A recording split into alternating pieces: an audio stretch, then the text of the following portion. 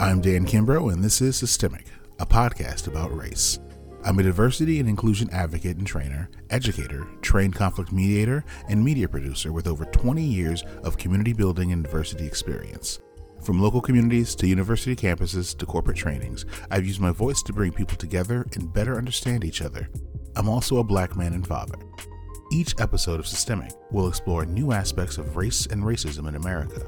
We will look at where we've been, how we got here, how it affects us today, and how we can move forward. The aim is to educate and explain the intertwining of race as a systemic part of American history and culture. We hope that each episode enlightens and drives you to help work towards an anti-racist future.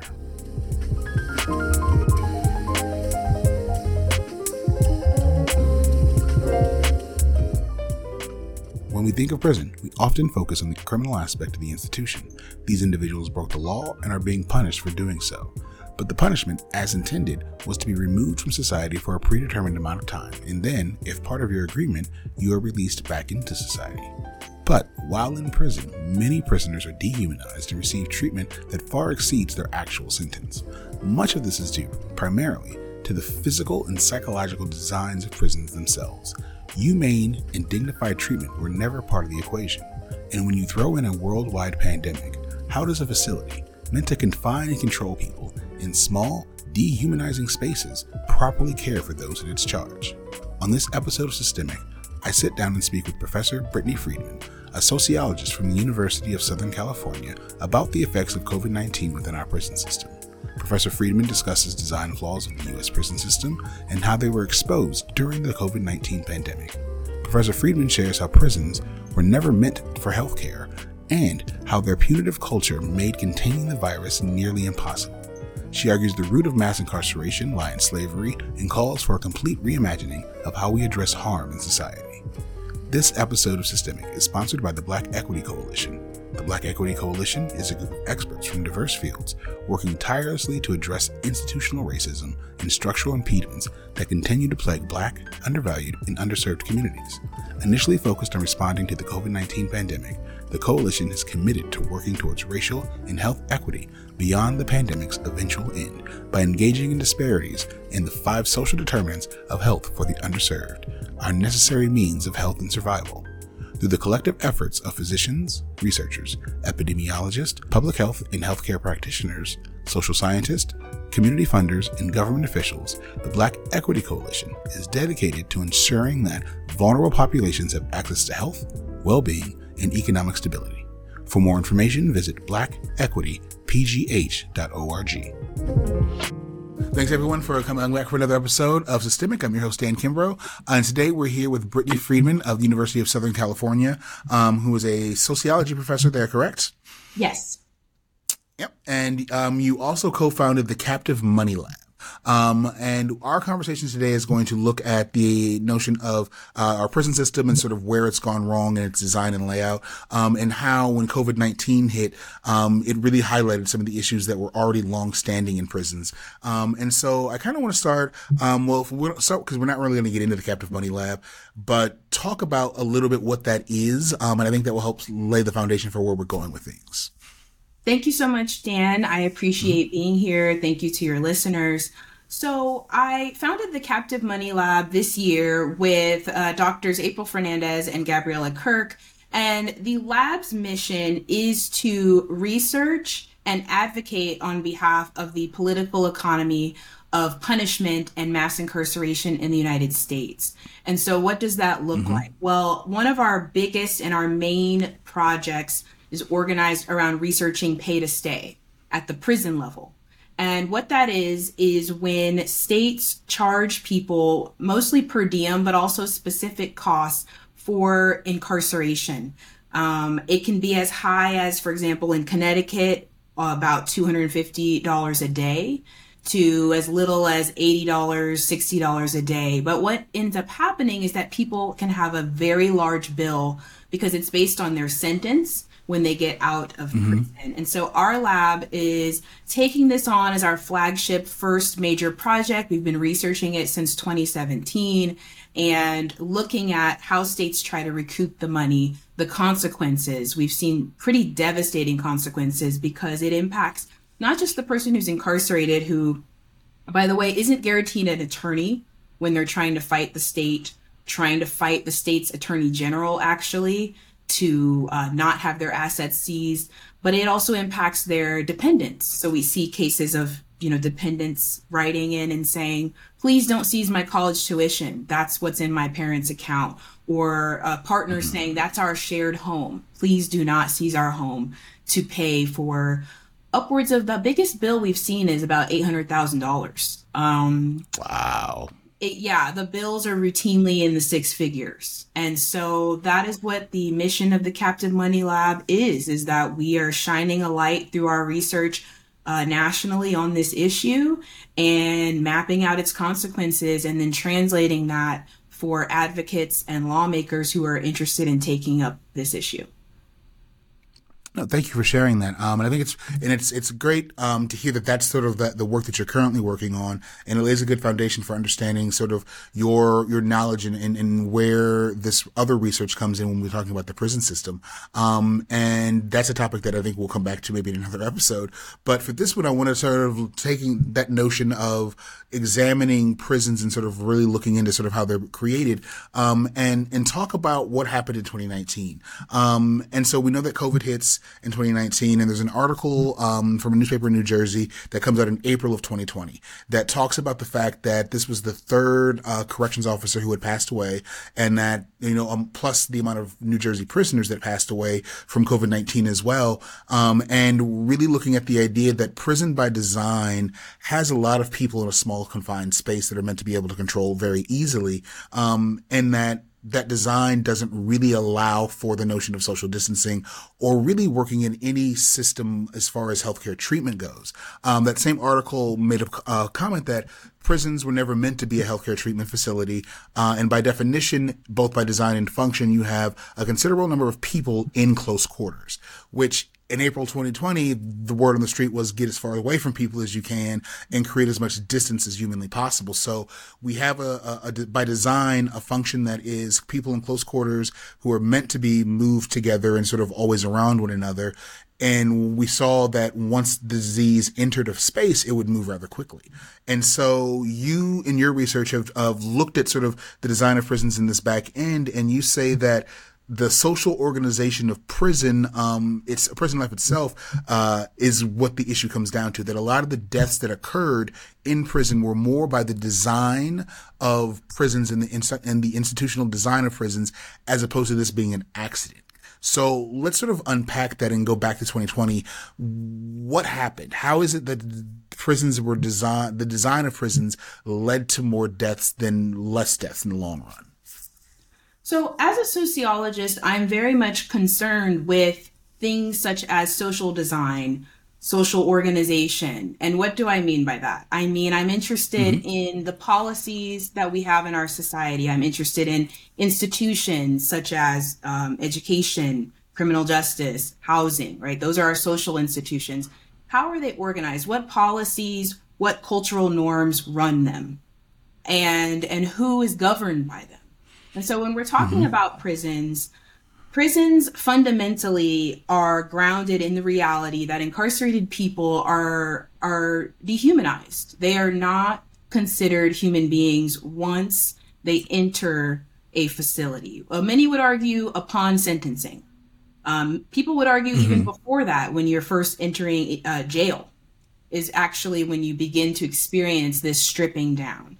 And where does that come from? Well, many legal scholars, historians, take it all the way back to the inception of this country, because confinement and incarceration was pivotal in the colonial regimes. When it came to erasing indigenous lands, you had to capture people. In addition to genocides, but people were captured, they were held.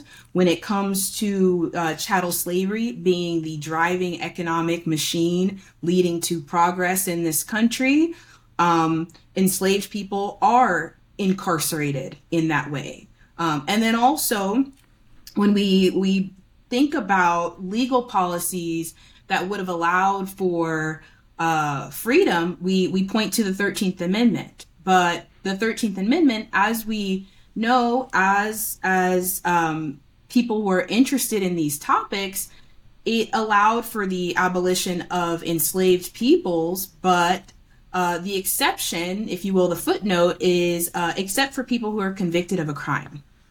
And so because of that, sweeping informal practices, meaning not necessarily legally governed, and also legal practices occurred in the wake that allowed for the further criminalization of people of color rooted in anti-Black sentiment. And so we really see the spike in incarceration for Black people specifically actually post-Civil War. It's not this timeline that we think of as mass incarceration happening in the 70s and 80s. And it's actually, that is a huge exponential spike, but it's a part of a larger historical pattern, is my point. And so within that broad history and historical context, also, we see that prisons were not designed to as places of healing, places of transformation, right? Or even the word rehabilitation is thrown around. But if you look at the history of the way that prisons are built in the United States, solitary confinement was actually seen as a tool for rehabilitation for centuries. Really? Yes, for centuries. And so even when people say solitary confinement was actually one of the main ways that reformers in the late 1800s, early 1900s thought we could rehabilitate people. And we know that it's torture. And so my point is that this is the setup within which contemporary prisons are operating. And the way that we also think about it in sociology is we consider prisons to be total institutions because of this.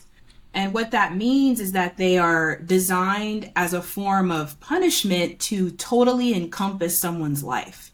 So when the person enters the institution, right, the first step in dehumanizing them and totalizing them is taking away their name, taking away their clothing, replacing it with a number, replacing it with a standard issue outfit so that they have no sense of individuality, stripping away their daily functions to the bare minimum, and having control over every moment of their life. And so that is the culture of punishment and prisons in the United States. And it's within that dehumanizing context that the COVID-19 pandemic hit. And that is what I mean when I say that it is death by design, because people were already at a higher rate of physically dying. Or another term that we have in sociology is we call it social death, which is when people are fundamentally cut off from their social world. But as I noted, that is the purpose of prisons, because they're totalizing. And so people are already exposed to death in many ways at a higher rate before you have a health crisis like COVID-19. And so hearing that and that description of prison, you know, from the moment that you're stripped down and you essentially become a number, not a name anymore, and all these things, it legitimately sounds like what happens the moment you're bought at a chattel slavery and moved to a new plantation. And so that the idea that our current prison system is built on the idea of containing and controlling the movement of individuals, well, that's also what the idea of slavery was, and slave watchers and all those things. And so there's this direct correlation. And so how is it though that in a system that's as old as prison systems are, and the idea, you know, solitary confinement, you says goes back to the 1800s, how is it that this system has not changed though? Like, I can hear the argument now, well, but it's not only black and brown people who are in prisons anymore. Or we hear of the sort of white collar prisons where there's a lot more movement in these things. It can't be all prisons, or how have they not changed? Is it, and you know, asking the silly question, is it really that bad? Given that these are people who have committed crimes and are supposed to be sort of separated, is it that bad? Yes, it is that bad.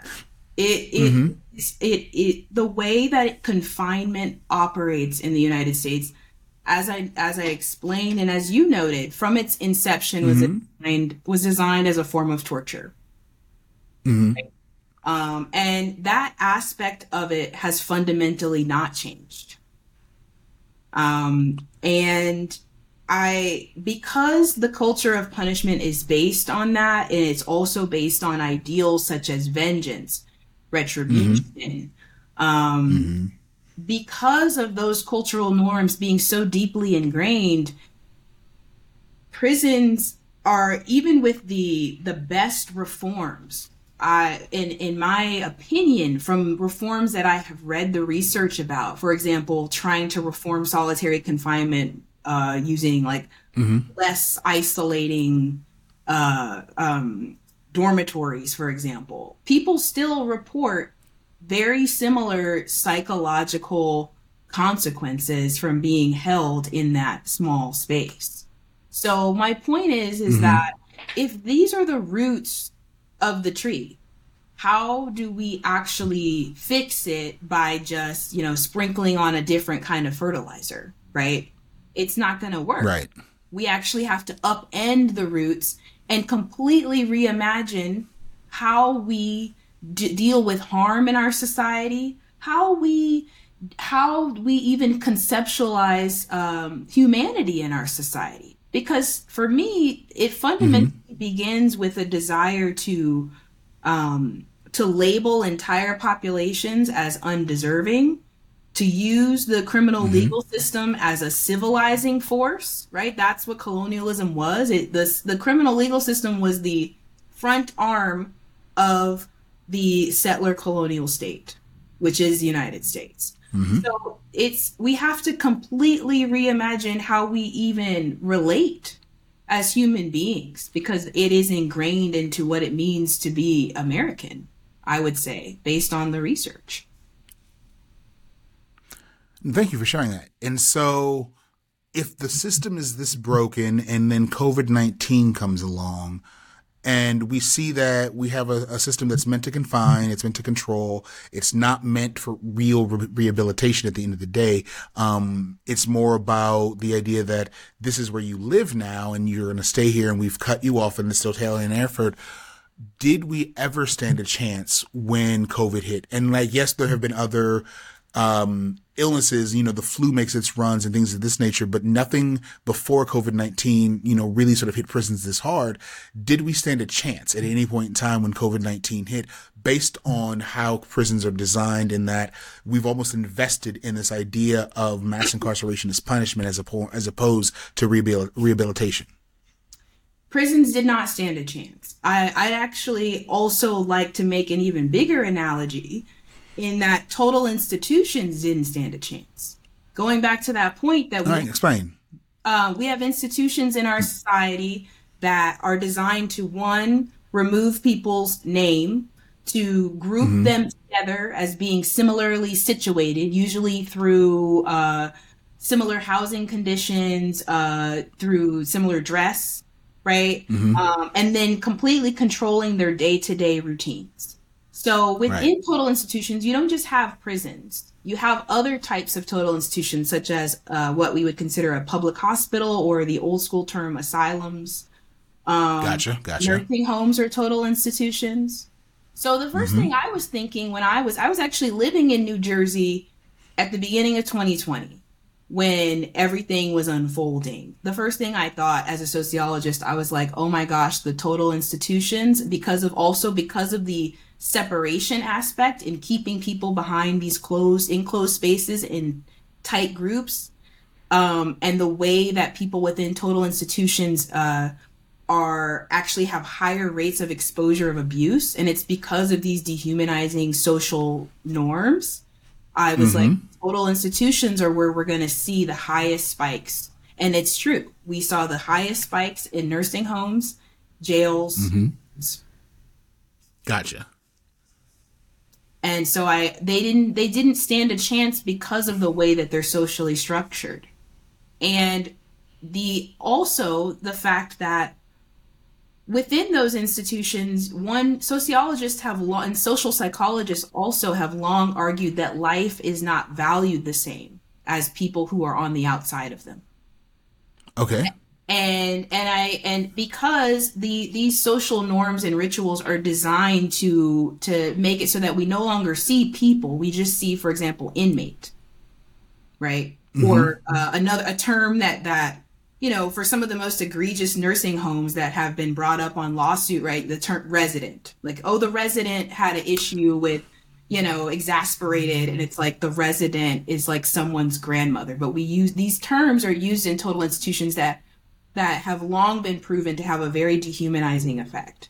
And so I remember early in 2020, lots of people predicted that this was going to happen, where total institutions were going to be hit the hardest. Seeing the story of Tiffany Mofield, did you see that in the news by chance in New Jersey? She was incarcerated in the women's prison in New Jersey, the notorious one that advocates worked to shut down in the last year. But in 2020, she was incarcerated there, and she actually died alone in solitary confinement, locked in a shower, gasping for air, while fellow incarcerated women saw her. Everyone was yelling, trying to get help. When officers finally came, it's like there's almost like a viewing party. It's like they're just viewing while she's screaming, and no one's has any urgency. And so the point of sharing her story and how she died is that within these spaces, people are no longer valued. Like, they are not even seen as a human being anymore. You can imagine, like, how could the question that comes to mind is like, how could you just stand, if you're an officer, how could you watch that? But the answer is, like, there's really interesting new, like, neurological research about racism, showing that, like, sometimes, like, trying to explain, like, how someone could see a person of color in pain and not react. I think that if similar research on people who are incarcerated, for example, it might show a similar finding where, like, where we have empathy and stuff in the brain, maybe it wouldn't light up. I think that would explain a lot of these types of responses that are very much tied to these social rituals that are so normal in our society. It's so normal, for example, to have, like, the idea of an inmate. But people don't realize like that the real human consequences of these social norms and how they play out for people's lives. And it's interesting the way you describe it, as with the prison system, with nursing homes, and the idea that if you in a nursing home to refer to someone as a resident as a dehumanizing way of sort of stripping that individuality. I worked in housing and college for a long time, and we called them residents, and they are sort of sectioned off, and you are sort of known by the building you live in, but realistically you're known as the institution you attend. And so you're a Spartan, or you're a Wolverine, you're a Blue Devil. And so it feels really interesting that it sounds like and you could take that back to our elementary schools and how we look at schools overall.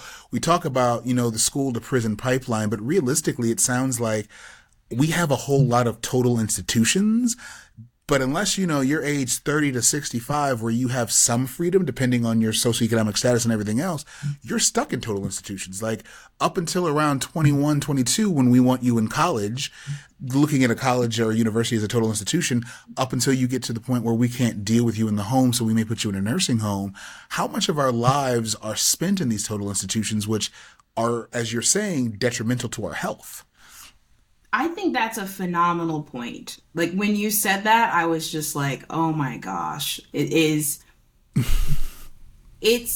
a huge percentage of our lives are spent within these very totalizing institutions that are so normal that it's almost like without them, I feel like people would say, well, what would we do instead?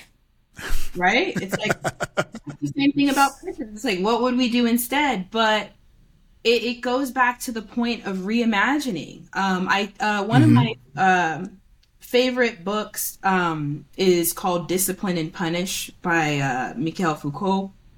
And I like that book because he he's in line with this like total institution argument, even though he doesn't use that term, but it's definitely in the same like family of arguments. And he's talking about basically how our society is designed to discipline and punish people through different social institutions. And one that he really zeroes in on is schools. And he talks about like almost, he doesn't use this word, but you could say like the social engineering that happens, where we've seen there's so much research that shows like how people are more likely to be punished in a school if they just can't sit still. But like, if a little kid, most little kids can't sit still. My little kids are always running around. But it's like all of these, the point is that there's all of these different practices in our society that are built around punishment. They're not built around care. So for example, right, a little kid's running around in the classroom, so they get labeled as whatever by the school. They're more likely to then be segregated. They're more likely to be looked down upon. They're more likely to probably be suspended or have some sort of, official punishment on their record. How is that not akin to prison, right? As you were talking, I was literally just thinking, so you have an inmate who is now a troubled inmate who has been put into solitary confinement, who has been moved to whatever cell block there, like all the things that we would do to that preschool child who just is fidgety because they're in preschool. We're treating them like a prisoner in how we're organizing their punishments. And I've never, even though I brought that up, I've never thought about going back the other way, that how we discipline children at very young ages is almost the exact same as to what we would do to them if they were in a prison system. Exactly. I mean, there's such really great recent research, for example, on like timeout. Like all of us, like like certain generations, right? I'm a millennial, so I'm like, as a millennial, I was like, right, same, yeah, living in timeout, like really trying to live my best life as a little kid at home and at school, living in timeout. But there's so much research that shows that like timeout is not effective in the way that we think about it. Like all these, and it's rooted in a punitive framework. It's versus instead asking the child, right? Like, are you bored? It's usually, I remember as a little kid, I was bored when the teacher was talking. And that was what it was. Already know we know the answer back here. Or like, you said it yesterday. You said it yesterday. But instead, the answer is, timeout or principal. Right. Versus saying, maybe this kid needs more work. Maybe they need something else. And that's interesting when you flip that to a prison system and the idea of, they're bored by design, but how do you feel that day? How do you find ways of teaching productivity or, actual rehabilitation? Because if not, you're just spinning a wheel around where they're just going to continue to get in trouble. And when you go back to the preschool, like if that's how we're treating our kids, those are the kids that continue to get in trouble, because we've never said, are you just bored? What do you need? How can we, what can we do together to stop this problem? We assume you fall into a category of trouble. And then that goes on your record as a small child, and through school, you are a troubled kid. When realistically, you were bored, and they said it the other day, so why am I listening to you? You're wasting my time. Exactly. I feel like it has to do with this like punitive framing and such like negative labeling that is really like I'm talking about the children right now, right? The labeling. But labeling is transferable in other arenas. It all starts with a label that has a negative connotation, and it sticks. That's what we would say in sociology. It's like labels are sticky because they have a reputational attachment. And we all know that. Like now, like, people will say, oh, your word is bond or your reputation. Yeah, but think about how labels attach and they create a reputation. It's why we see such issue with the school to prison pipeline, right? Thinking about how these labels follow people all the way from like TK through. How do labels follow people once they get out, right? That there's millions of people in the United States living with different types of criminal records. And there's a really great book by a colleague actually at Rutgers who her name is Sarah Lageson, and the book is all about, for example, the mugshot industry and how even Gotcha. when people have their records expunged, they sold and resold so many times. And the question I ask then is, what is the purpose of that beyond humiliation, shame, vengeance, making so that people can never recover? People can never get their lives into a place where they want it to be. Like, is that really Yeah. the ethos that we want for our society? That's interesting. I did not know about the fact that like mugshots could be sold as photos that go around, because yeah, like if I'm out and I've done my state assigned time for the crime that I'm accused of and then I should be done. And I shouldn't have to worry about a mugshot popping up and causing harm to my life. That's very interesting. But you're right. It's that labeling that follows everyone through. And so if we go back to the prisons then and we think about the idea that we've labeled these individuals already because they're in this total system, which is prison. And then if in prison you've done something wrong, you've got even more labels attached. How then does what happened with COVID then? So let's talk about it. So what then did we find was the issue, that if we are all about confining and controlling individuals in these spaces, and we've done all of these other horrible things to them, regardless of their crime, that have made them sort of less than or subhuman. So then what happens? What did we see in 2020 and 2021 in our prison system? So what we saw in 2020, I'll take us back to March 2020. I was in New Jersey. I had started doing research specifically on New Jersey. Started linking up with activists and attorneys who actually had clients in New Jersey prisons to try to get a sense of like what's happening in real time. And there was complete panic, right? For good reason. There's panic across the whole country. But in the tri-state area, we were looking behind bars because the correctional institutions, as we've noted, the way that they're socially structured, they're not designed as health agencies. Right. So the response is, right, incarcerated people are seeing on the news, right, that, oh, one way to protect yourself from the coronavirus is to wear a mask. But at the time in New Jersey, incarcerated people were not being given masks in March, April, like during that time. They were not being given masks. So it's significantly increasing the spread because it's coming in from the outside because they closed down visitations. So it's coming in from staff. The reports that I received at that time was that many staff were mask resistant. Some were wearing masks and actually were doing their own lobbying through their union to get access to the proper equipment. So that is true. The union was fighting DOC for their own equipment. But also there were, as we learned from incarcerated people, some staff that were mask resistant. Also, people were getting punished then for trying to wear a mask and being told. Oh, wow. Yes, this goes back to the point about it being counter to the original values of the institution. They were being told, oh, a mask is a security threat. And it's like, well, perhaps, but there's actually a pandemic happening. So we have to adjust our culture to where we are now responding to a health crisis. And the prison system struggled to do that. I argue it's because of the way they're not designed for that. They're designed for people to suffer. So the response is, oh, you can't wear that mask that you made yourself in your cell. And then people were getting in trouble for it. Oh, wow. Yeah, in the early stages, they were getting in trouble before they started to pass out. Like New Jersey, at least from the insider knowledge that I was receiving, people weren't systematically getting proper PPE until like later in the spring, like incarcerated people, like on a mass level. Really getting that. So it was kind of trickling in, and a lot of people were making do and making their own. Another issue. Please no, go ahead. Oh no, I was going to say, it's really interesting the notion that you have individuals who are in a confined space, and on the outside, we've at least acknowledged masking is helping, and if you can, go get a mask.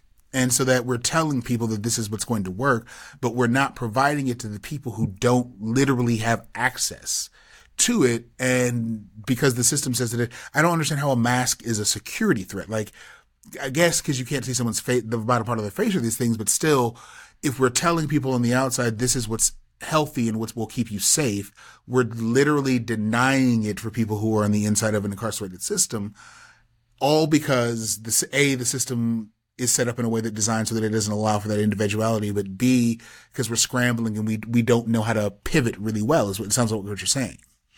Exactly. There's a huge mismatch. It's actually something that I'm currently working on with a graduate student, is trying to write this very thing up, like how there was a very distinct mismatch in cultural values for the institution that significantly contributed to harm for incarcerated people and then also for staff, because staff were catching COVID, getting sick, and passing away too. You know, it was everyone who's within this total institution, but specifically incarcerated people, in terms of the amount of harm and suffering, it just skyrocketed. Another note that and I say we, myself and my graduate students at the time, another thing that came through during these conversations with people who had direct links on the inside was how the use of solitary confinement just like skyrocketed. And I mean, Human Rights Watch has an amazing report about this and how solitary confinement spiked during the start of the pandemic. But in New Jersey, we had direct reports from people on how the solitary was used as a quarantine. And going back to my earlier point about Tiffany Mofield in the women's prison who passed away, she was under quarantine, but she was in solitary, under quarantine, locked in, gasping and asking for help. And so that was something that we continually, that information was coming in, that people were literally terrified, because the term that was used was, I don't want to be disappeared. Because when someone's having symptoms, they get disappeared. We don't see them again. And we found out, did some digging, where are they going? They're going into ADSEG. They're going into isolation cells that are being used to quarantine them. But they're not getting medical care. It's like, again, using punitive policies to try to deal with the health crisis, but it's an institution that is not designed to deal with this, designed to harm people. Right. Wow. And so not only are you now sick with a disease that we don't know how to slow down, our solution to keep you separated is to put you in the one place no one in prison wants to go and not offer you medical assistance. That's crazy that was the solution. And while this is terrible on the prisoner's behalf, aren't the correctional officers, aren't they considered first responders? Like, are they, if that's how it's getting in, are we at least not even giving them PPE? Wasn't there a humongous push to make sure that first responders and those in law enforcement had PPE? Did that not happen in prisons? So it definitely did happen in prisons. There was, during this time, excuse me, I'm having some allergies, so please bear with me. That's why I have my tea. No. So, I understand. The Southern California, we were having like a dust wind this Halloween. Oh. For some reason, I'm like, oh my gosh. So there were pushes at the union level. So the Correctional Officers Union, they were starting to push the evidence, if you will, that I have for this is in my connections were that they were really pushing for this in the spring of 2020, but later in the spring starting to push and say, like, we need masks for incarcerated people too. We need these things. We need policy shifts because we're getting sick too, because they don't have masks. Right. We don't even have enough PPE. And so there were these pushes that happened later, but it's like in a pandemic, it's too late. That's one of the biggest findings. It's that the institution was not ready because of the way it's structured. How could it have been ready? I know that in New Jersey, there was also a lawsuit. The nurses union, the correctional nurses union, actually sued for this very issue, for not having proper equipment and for being exposed in the workplace. And so I think if we really care about human lives, like on a many fronts, on a moral issue, social issue, politically. It's like everyone's lives are at stake when we create these institutions that are designed to harm. They're not designed to heal, transform, or and I like to use those words, and even though we could say rehabilitate, I think heal, transform. The institutions that would be life-giving, in the words of many scholars and abolitionists and activists, using that term life-giving. What does that look like? Can we think about that for all of our total institutions, our schools, our prisons, even our hospitals, right, are so commodified now that we could make an argument that over time they've even become more punitive in terms of excuse me, how people are treated on the basis of gender, race, and sexual orientation. Even in a hospital that's supposed to be a place of healing. Are they overwhelmingly culturally, or culturally are they really a place of seeing if you have insurance, seeing if you actually fit the right ideal patient? Right. So I think it's a fundamental reorganization of how we even do society. Well, and that's interesting, and it makes me wonder, because in a lot of times we find that, once something terrible happens, the big question, down the line is, well, how were we not prepared for that? Like, thinking of the prison system and the idea that, yes, it's not a medical facility, but when you have that many people that tightly crammed together, it would seem that being not technically being a healthcare facility, but healthcare overall should be an issue, because it's going to be just by the density of the population that you have there.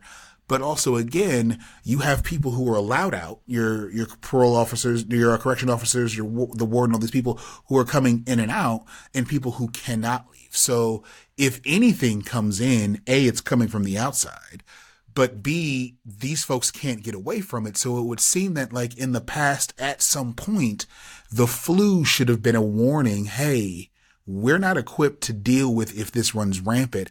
How, and maybe we've lucked out, knock on wood, that never happened, but how is it that the prison system at no point never made a switch, and not a switch, but just had the notion of, if someone gets sick in here and something spreads, we can't even protect ourselves as people who work at the prison. Like, even if they don't care about the inmates, they can't protect themselves. How has that never been a thought at some point? I think that's a phenomenal question. I mean, I think it's a question that should ring out more and more. And the reason I say that is because if we look at the numbers, people are still catching COVID-19 in prisons, and we are in 2023.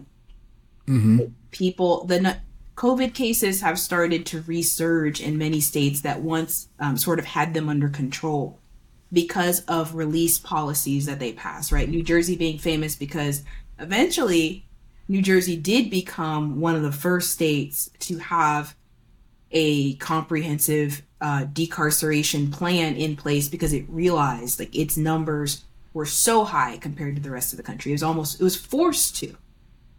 But that's the question that I have, is like, should we be forced because so many people are getting sick and dying? That is the barometer by which we move. I think also other issues that are now concurrently happening with the pandemic that I think is important when thinking about prisons is that we also have a lot of toxic prisons. I have an amazing graduate student actually whose dissertation is on this. Like, how can we think about issues such as mass incarceration in the pandemic, but also with the fact that we have global warming and other ecological issues that are directly impacting people incarcerated, right? We saw in the news, I think this last summer, there was like severe issues across the country, especially in states that get super hot like Texas, with incarcerated people being in extremely unsafe conditions. Right. No air as it gets hotter. And I think that these are issues we're going to continually face. And we have to think about, how can we reduce our prison populations? How can we significantly reduce them, and our jail populations? Well, and that was going to be my next question, is that is it a we need to revamp our prison systems? Is it we need to work on decarceration, as you said, and look at mass release programs for certain types of incarcerated individuals? Is it we need to call in the architects and say, let's re-examine what a prison physically looks like? Or is it all of these things, or is it none of those things? How do we, thinking about prisons and understanding that, if we go back to the top of this talking, systemically, they're created to confine, control. They're punitive, based on old slave and chattel models, and now, but they've exploded in this country, numerous waves and reasons of it. How do we fix this system in that we're dehumanizing anyone who goes in? And, to your point, the moment you walk in the courtroom, you start that downward slide of being less than human and less than everyone else. What is it that we need to do, if for no other reason than to protect against a pandemic? But how do we make prisons life affirming, with the understanding that society is saying, but these are the bad people. Why are we life affirming the bad people? Why do they get PPE when I have to go out and buy it? Like, that's going to be that outside argument. How do we reform this system? And is it any of those things, or is it something that we haven't thought of? Like, how do we move forward? So I think that we also, we have to, it starts culturally, right? Mm-hmm. I think, I think, how you see like a lot of people of a certain generation will say like, there's so many of these bad people in prison, right? Blah, blah, blah, blah. Right. The first thing I want to say is, well, did you come of age in the 80s? And then they'll be like, yes. And then I'll be like, well, did you ever use cocaine? Because a huge percentage of your age group used cocaine. And if you actually know the history, you would know that it was disproportionately, crack cocaine was disproportionately targeted for incarceration. And so would you say that you were a bad person because when you were of a certain age, you were out partying and you just so happened to not be using a drug that is a historically very white, privileged classed drug, where you were able to avoid spending life in prison, for example? Or so That's I a damn think, good question. I think it's good. Sometimes you gotta just like flip things back. Sometimes people they need a mirror when they start talking and they start forgetting about their own life. That's the first thing I think, and I think that's cultural. I think often people forget about their own life. They forget about their friends and family when they're passing down judgment and like vengeance on other people. I think there's lots of different arguments that for reducing our prison population that appeal to people across the political spectrum also. So what do I mean by that? There's a moral argument, which we've talked about so far. But for people who are not there, there's also the economic argument. You're okay, I promise. There's also, I ran out of my tea. I was like, no. There's also the economic argument. I'm gonna restart that. So for people who are not really keen on the moral argument that we have really extensively pretty much covered, I would say there's the economic argument, and then there's also a religious argument. So I'll speak first to the prisons are incredibly expensive. The cost per incarcerated person, even at the state level, is in the several thousands.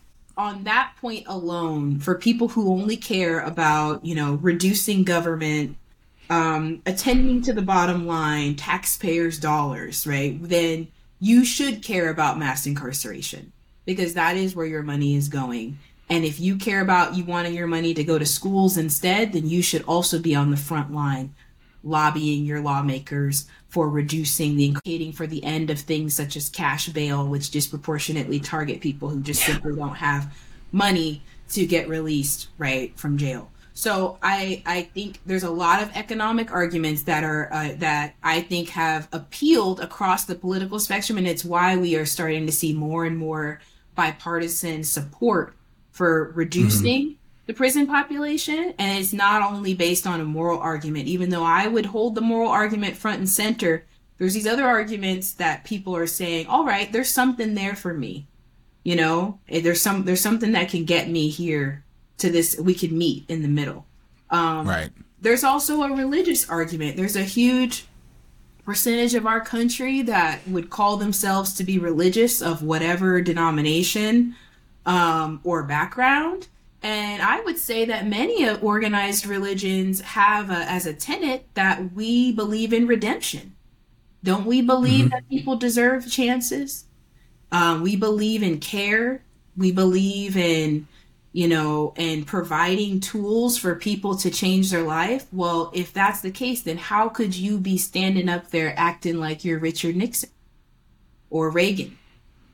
Gotcha. Is that actually, to put it frankly, is that godly for whatever religion you are? Is that actually walking in a way that is with your faith? So I think that there's lots of arguments that people can find something that they can get behind as to why we need this to be at the front of our issues in this country.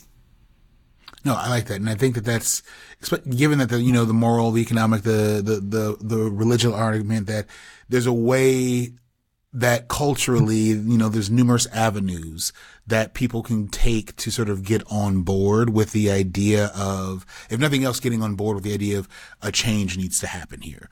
We need to reimagine the system.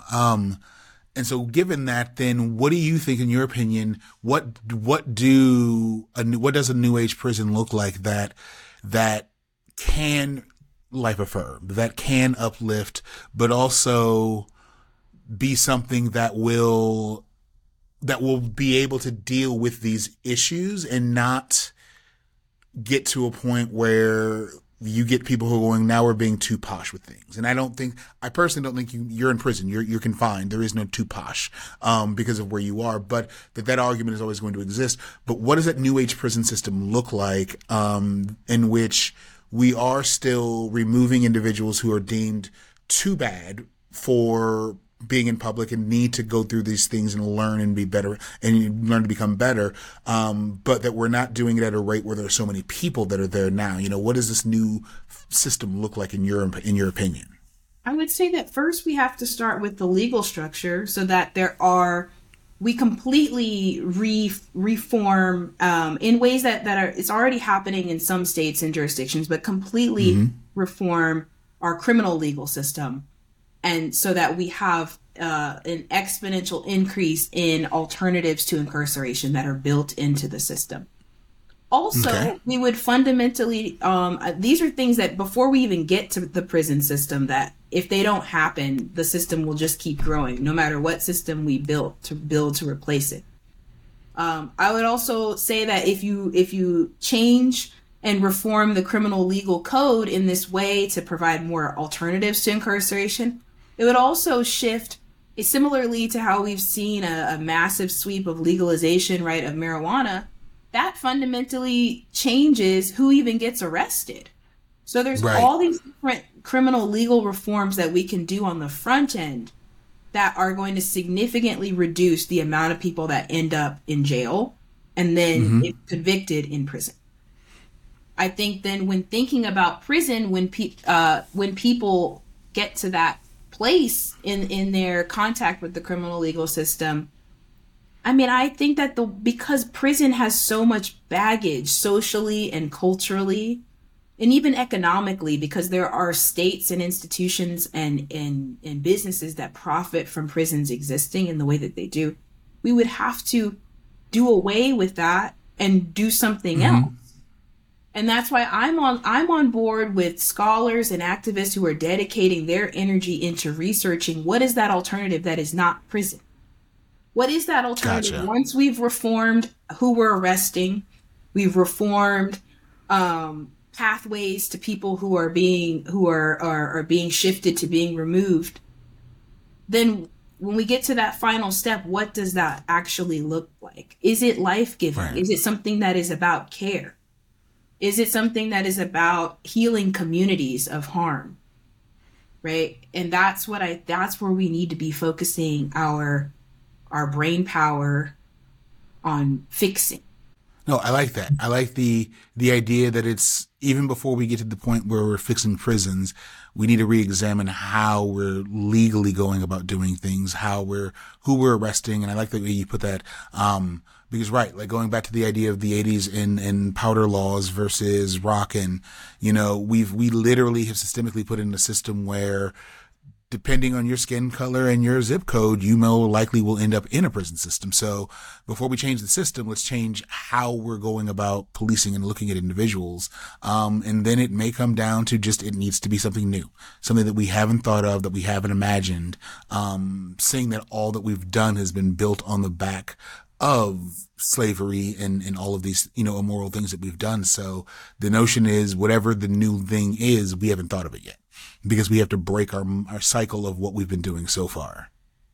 Yes, exactly. And there are people, there are scholars, there are practitioners. And when I say practitioners, I mean people working in legal professions. And there are activists that are doing this right now in real time. That is where they're focusing their energy. And I think that we all have a part to play, right? We find what do you do well, and then you do that thing really well, and that's your part. That's how you're contributing to dismantling these systems of harm. No, I like that. What haven't we discussed? What have I missed? What's the question that my audience needs to hear that I didn't ask, in looking at prisons and how we, and sort of how they've come to be, but also how we change this model so that we don't end up with pandemics sort of crippling this entire system and things of that nature. What have I missed? I would say that you haven't missed anything. Instead, I would say that I have a question for your audience to kind of ponder as we leave this conversation. I think it's important for people to think about, where do I fit? Where do I fit in this system to evaluate oneself, one's own life history, world that I want, and where can I place myself in a certain position for different modes of change? Whether that be, are you someone who's a dreamer, that you're good at imagining new, imagining systems that we've never seen before, or learning from past systems and kind of, reshaping them? Or are you someone that is very good with looking at patterns and identifying problems? So then you should be on the research end. Are you someone who's very good at speaking and connecting to people from various backgrounds, political viewpoints? Maybe you should be on the front lines talking, right? Having conversations with people, enlightening people, getting people's perspective. And so I would say, really thinking about, where do I fit and what's important to me, and how can I tangibly do something to align myself with having a place as we change and build a better world. Thank you for that. And hopefully we will get some responses. But I think that's a really good idea of the figuring out sort of where do you fit in this entire system, and that self-evaluation. I think I would argue as a culture, I think we've been doing more of the self-evaluation. I think that's why there's been a lot more push of people who are slowly realizing, oh, it's not just about me, or I am connected to this history of whatever in a weird way that I do need to care. So no, I appreciate that. And extend that challenge. Yeah. Where do you fit in this entire process? And what can you be doing? So, Brittany, thank you so much for your time today. If folks want to reach out, either to figure out more or to ask questions or just to get more information, how would they go about getting a hold of you? So you can find me on Instagram and Twitter at Curly Professor, which is one word. You can also find me on my website, which is brittanyfriedman.com. And you can also find me if you search pages for USC. I'm an assistant professor in sociology there, and I would love to hear from you. All right. Well, thank you very much again, Brittany, for your time today. This has been Systemic, and I'm your host, Dan Kimbrough. Thank you, Dan.